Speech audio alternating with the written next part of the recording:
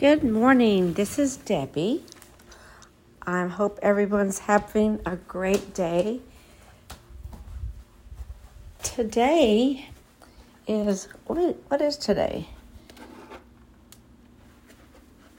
I don't even know. Today's May the 9th, and I'm going to continue with our series of the things that mentally strong people do. We are on number 7. And mentally strong people invest in things in the present. And that's basically you don't procrastinate. You prepare things, you do things, you hopefully, if you don't have anything that you're working on, work on your room or declutter or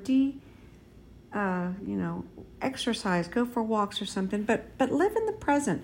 Forget what happened yesterday and be excited about what's going to happen tomorrow. But you live in the present. You still have to, feed yourself. You still have to, make sure your laundry's good, make sure everything's well. You show up for work, or if you don't have work, find work. Just try to get something done. Don't procrastinate, basically. Don't keep putting things off. Oh, I need to do that. I'll do it later. I'll do it later.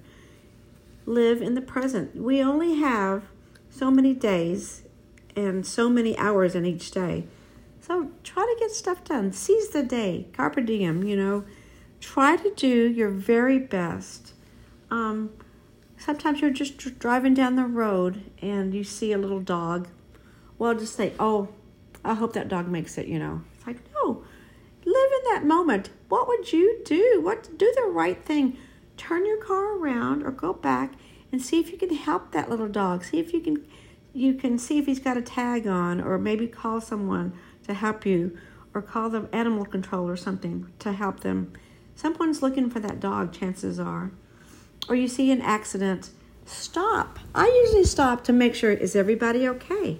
Do you have a cell phone? Is your cell phone working that you can call 911? Sometimes, no, You're at a store, and here comes an old lady next to you. Hold that door open. Be present. Be in the moment. Don't just get by her and say, excuse me, and keep going. Say, here you go. Have a good day. God bless you. Something like that. Be present. Notice around you. Notice the things around you. Notice the situation. Be aware of the weather.